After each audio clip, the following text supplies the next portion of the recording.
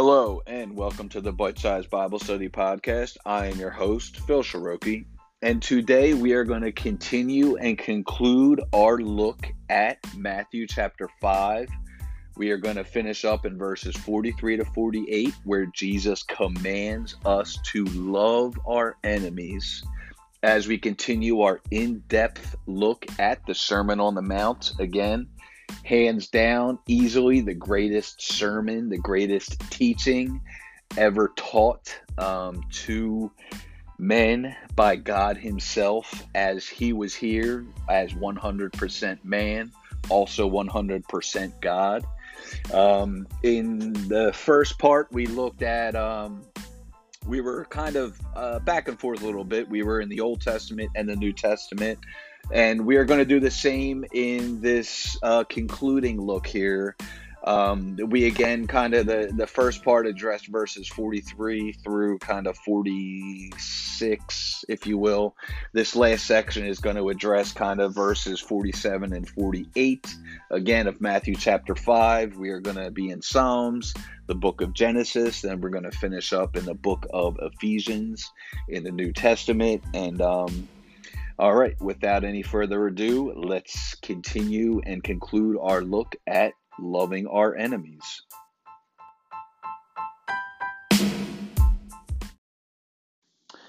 Okay, and we are going to quickly read our verse again here that we're addressing, and then we are going to again just look at some more verses that touch on exactly what Christ touches and talks about. So, again, the Spirit for Life New King James Version Bible that I use to study the Word subtitles this section as Love Your Enemies, picking up at verse 43 of Matthew chapter 5. You have heard that it was said, you shall love your neighbor and hate your enemy. But I say to you, love your enemies, bless those who curse you, do good to those who hate you, and pray for those who spitefully use you and persecute you, that you may be sons of your Father in heaven. For he makes his sun rise on the evil and on the good, and sends rain on the just and on the unjust. For if you love those who love you, what reward do you have you? Do you not do even the tax collectors do the same? And if you greet your brethren only, what do you do more than others?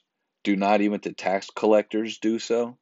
Therefore, you shall be perfect, just as your Father in heaven is perfect. So we are going to flip back now to the book of Psalms. We're going to look at Psalm 65, verses 9 to 13. Again, I really love that verse where Jesus talks about the sun rising on the evil and on the good, and the rain pouring down on the just and the unjust. And that's kind of what we're going to look at here. So again, we're going to look at Psalm 65, verses 9 to 13. You visit the earth and water it. You greatly enrich it. The river of God is full of water. You provide their grain, for so you have prepared it. You water its ridges abundantly. You settle its furrows. You make it soft with showers. You bless its growth. You crown the year with your goodness, and your paths drip with abundance. They drop on the pastures of the wilderness, and the little hills rejoice on every side. The pastures are clothed with flocks. The valleys also are covered with grain. They shout for joy. They also sing. And looking at the notes here for, again, Psalm chapter 65, verses 9 through 13, it says, Earth, God's existence, as well as his sustaining role, are clearly evident in the ecological balance of nature. And then addressing the note addressing verse 11 there, where it says, you crown the year with your goodness, and your paths drip with abundance. The note says, undoubtedly, this psalm was sung at the harvest festival at the end of the agricultural year. So, I just love this psalm. I love the psalms themselves because again, they're just so beautifully written. They just convey so many thoughts in so many eloquent ways that they're very poetic. They're just really a testimony to the amazing some of the amazing parts of God and his word. But I especially love that where, it talks about the way God basically he sustains the entire globe, the entire universe. He gets very little to no credit for that, but it's an important point to think about and a really awesome thing to think about when you realize that God truly does and is in control of every facet of not only, the earth and the ecological system, the moon, the stars, the planets, the solar systems, the galaxies, I mean, are all a beautiful symphony and a beautiful testimony to the living God who created all that we know of and do not know of. I saw a pretty amazing picture. I love some of the space telescopes we have now, can just get some incredibly amazing detail of every planet, and especially the sun. I always have this thought of the sun. I always, again, there's absolutely no biblical evidence to this. It's my just own personal thought, but I always picture heaven being in the center of the sun, in a spiritual sense, maybe, but just given the brightness of the sun, the brilliance. But there was a really amazing photo I saw recently, a very detailed photo of the surface of the sun. And just to see the surface of the sun is absolutely incredible.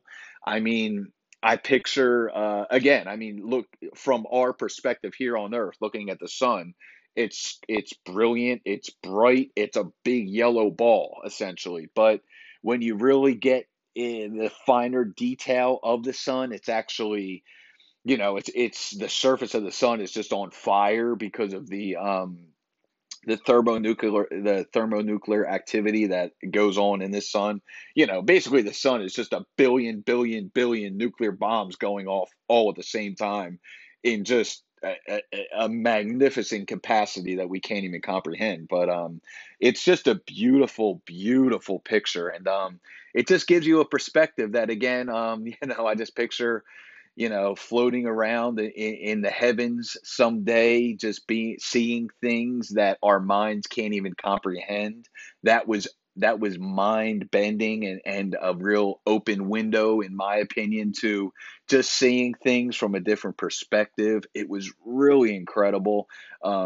I don't know the exact website or anything. I'm sure you could Google just, surface image of the sun. I'm sure it would come up, but it's just it's incredible to see that view. And again, just having a different perspective, kind of getting closer and seeing that was just, it's just beautiful. And it just shows we can see some pretty far distances with these space telescopes we have now. Again, I'd call myself an amateur astronomer, if you will. I'm really just, at this point, I don't have much time to even really look at it, but I do love the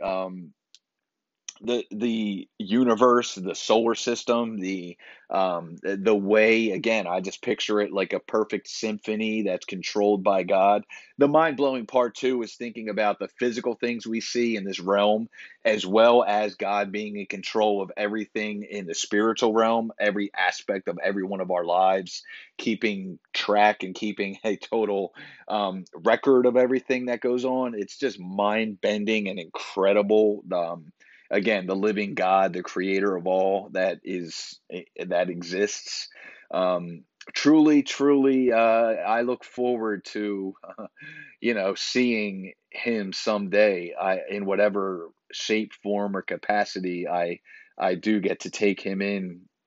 That's going to be really amazing stuff. But all right, so let's flip back now. We were just looking at Genesis, or excuse me, Psalm 65 verses 9 to 13. We're gonna flip back to Genesis chapter 17, we're going to look at verses 1 through 7, where it says, when Abraham was 99 years old, the Lord appeared to Abram, when Abram was 99 years old, the Lord appeared to Abram and said to him, I am Almighty God. Walk before me and be blameless, and I will make my covenant between me and you, and will multiply you exceedingly. Then Abram fell on his face, and God talked with him, saying, as for me, behold, my covenant is with you, and you shall be a father of many nations. No longer shall your name be called Abram, but your name shall be Abraham. For I have made you a father of many nations. I will make you exceedingly fruitful, and I will make nations of you, and kings shall come from you. And I will establish my covenant between me and you and your descendants after you in their generations for an everlasting covenant, to be God to you and your descendants after you. So I just love that, that passage in particular. The reason why I want to look at it is because let's just look at the notes and then I'll get into that. 13 more years passed before God affirmed the covenant with Abram. Almighty God is translated from the Hebrew El Shaddai, whose root emphasizes God's might over against the frailty of man. In Genesis, it is used particularly in situations where people are hard pressed and need assurance. Name changes correspond to either character change or a major call from God. Abram's name is changed from exalted father to father of a multitude. In spite of his new name, Abraham still did not have the promised son through Sarai, who was almost 90 years of age. So we're going to look at that word now, covenant, where in verse 7, God says to Abraham, and I will establish my covenant between me and you and your descendants after you in their generations, for an everlasting covenant, to be God to you and your descendants after you. That word covenant means berit, a covenant, compact, pledge, treaty, agreement. This is one of the most theologically important words in the Bible, appearing more than 250 times in the Old Testament. A berit may be made between individuals, between a king and his people, or by God with his people. Here, God's irrevocable pledge is that he will be God to Abraham and his descendants forever. The greatest provision of the Abrahamic covenant, this is the foundation stone of Israel's eternal relationship to God, a truth affirmed by David. See 2 Samuel chapter 7 verse 24. By the Lord himself. See Jeremiah chapter 33 verses 24 to 26. And by Paul. See Romans chapter 9 verse 4, chapter 11 verses 2 and 29. All other Bible promises are based on this one. So, one thing in chapter 6, if you notice, it says, I will make you exceedingly fruitful, and I will make nations of you, and kings shall come from you. Keep that in mind as we look at this kingdom dynamics section again in my Spirit-Filled Life New King James Version Bible for Genesis chapter 17, verse 5, where it says, the words we speak, faith's confession. One of the explicit teachings of the Bible is the importance of the words we speak. In this text, God changes Abram's name to Abraham and promises Abraham that he will become the father of many nations. Abram means high father or patriarch. Abraham means father of a multitude. Thus, God was arranging that every time Abraham heard or spoke his own name, he would be reminded of God's promise. Abraham Clark's commentary states it well. God associates the patriarch more nearly to himself by thus imparting to him a portion of his own name, noting God added this to Abraham for the sake of dignity. The principle: let God's words, which designated his will and promise for your life, become as fixed in your mind and as governing of your speech as God's changing Abraham's name when was in shaping his concept of himself. Do not name yourself anything less than God does. So that section there, again, it's just addressing the change in heart and the change in Abraham's name. But it's important to remember that from this very covenant, this very promise God made, where he says, I will make nations of you and kings shall come from you. David came from this promise, and Jesus was from the line of David. So we can trace Jesus's roots all the way back to Abraham, and which it does that in the genealogies in Matthew and in Luke. But I also, it's important to see here how the attitude, the words, what we say is very important to God. He makes promises to us, and when God speaks and commands us, for example, to exemplify himself by loving our enemies the way he did, it's not just words. These aren't just things he said just to, sound lofty or to sound like a great teacher. These are commandments God gave us that we must keep and we must live out, because everything is a building block when it comes to maturing in godly maturity. And without, the tests, the trials and tribulations we go through to, endure those things, to go through them, to go through the refiner's fire. Um, we we go through those for a very specific purpose, because eventually you should get to a point of maturity where you're overcoming those things. And once you overcome things step by step as God leads us through this walk of life, then we also become, again, that image of Christ. And one of the ultimate examples of Christ is loving your enemies. And one of the ultimate examples and the shining example of the Father himself is loving those who even hate you, because God, again, he loves he loves the world. So he gave Jesus for the world, knowing that the world hates him. It's only in his character to love. It's a very beautiful thing when you come to the realization of the vast, I'll say, universe. I was going to say ocean of love that God offers, but in comparison to, relative to the universe, our oceans and our planet is very small, and it's just a minor speck. So I will say the great expanse of God's love cannot be even contained in the vast universe that we see around us and we exist and travel through. So, we're going to finish up our look here again at this particular section of the Sermon on the Mount of, again, Matthew chapter 5, verses 43 to 48, where we're concluding chapter 5, where Jesus commands us to love our enemies. We're going to finish up in Ephesians chapter 5. We're going to look at verses 1 and 2. Then we'll look at the notes for this section.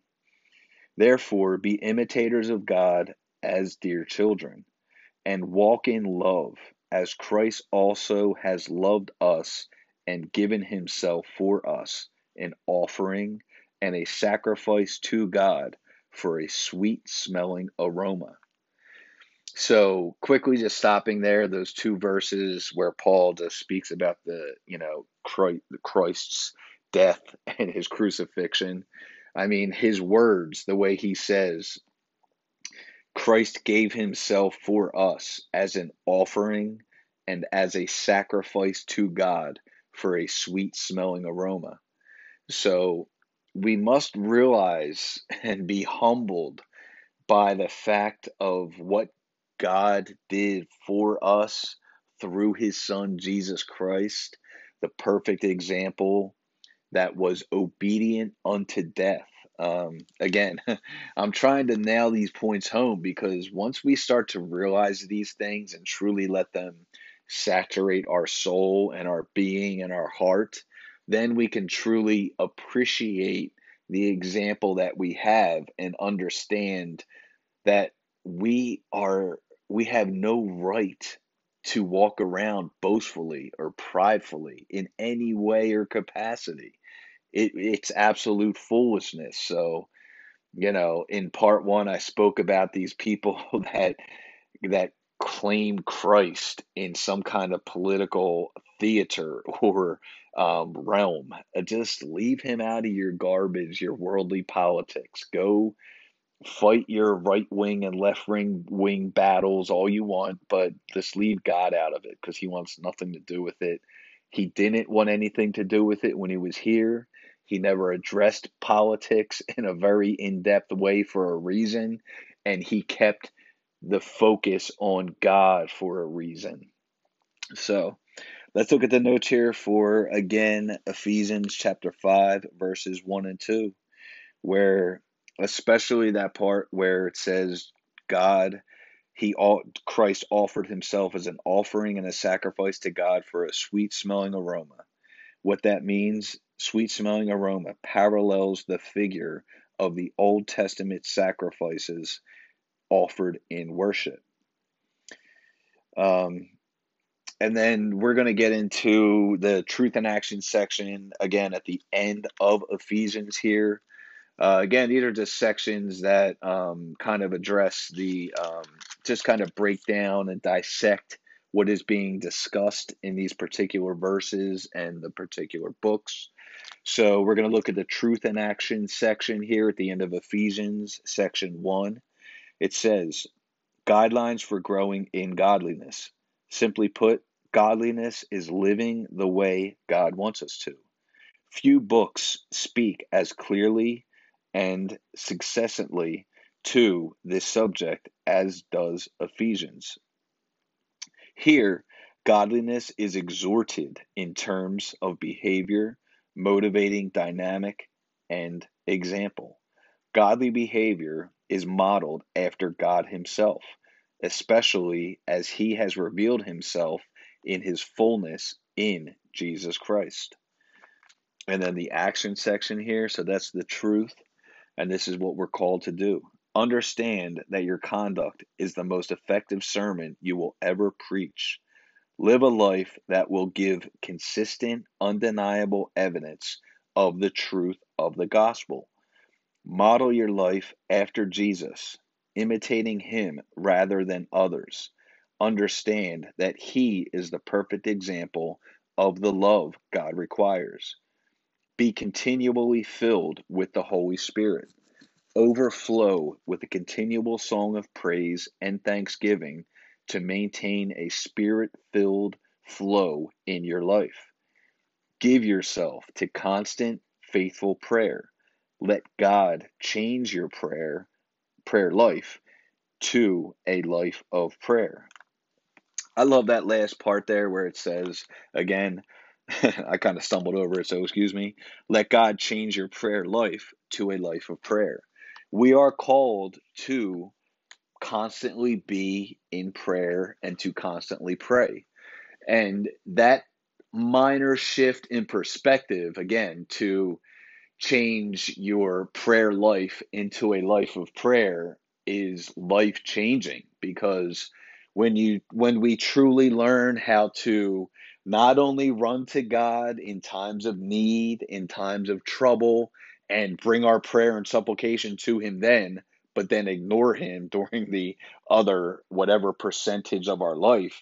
But when we actually let our lives become lives of prayer, where we are constantly seeking him and his will, I mean, could you imagine the impact the church would have if we all just made that subtle change?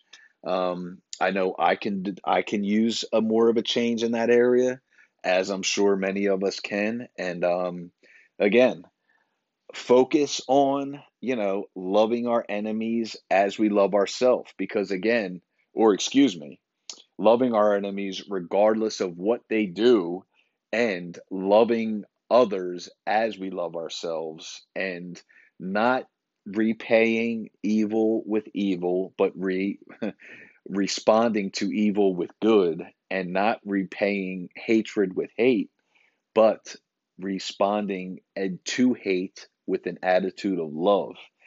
That again is the true difference between us as Christians who are called to exemplify Christ and the rest of the world. So again, I'm going to read Matthew chapter 5 verses 43 to 48, where Jesus tells us to, again, you have heard that it was said, you shall love your neighbor and hate your enemy.